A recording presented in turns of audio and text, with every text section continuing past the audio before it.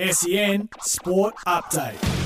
G'day, it's Sam Fantasia with the latest in sport, all thanks to car sales, everything you auto know. West Coast coach Adam Simpson says he'll be looking to create a winning culture in the back half of the season. The club's only won one match so far this year and is currently in the box seat for the number one draft pick. Despite this, Simpson says tanking isn't on the agenda as his side looks to turn its season around.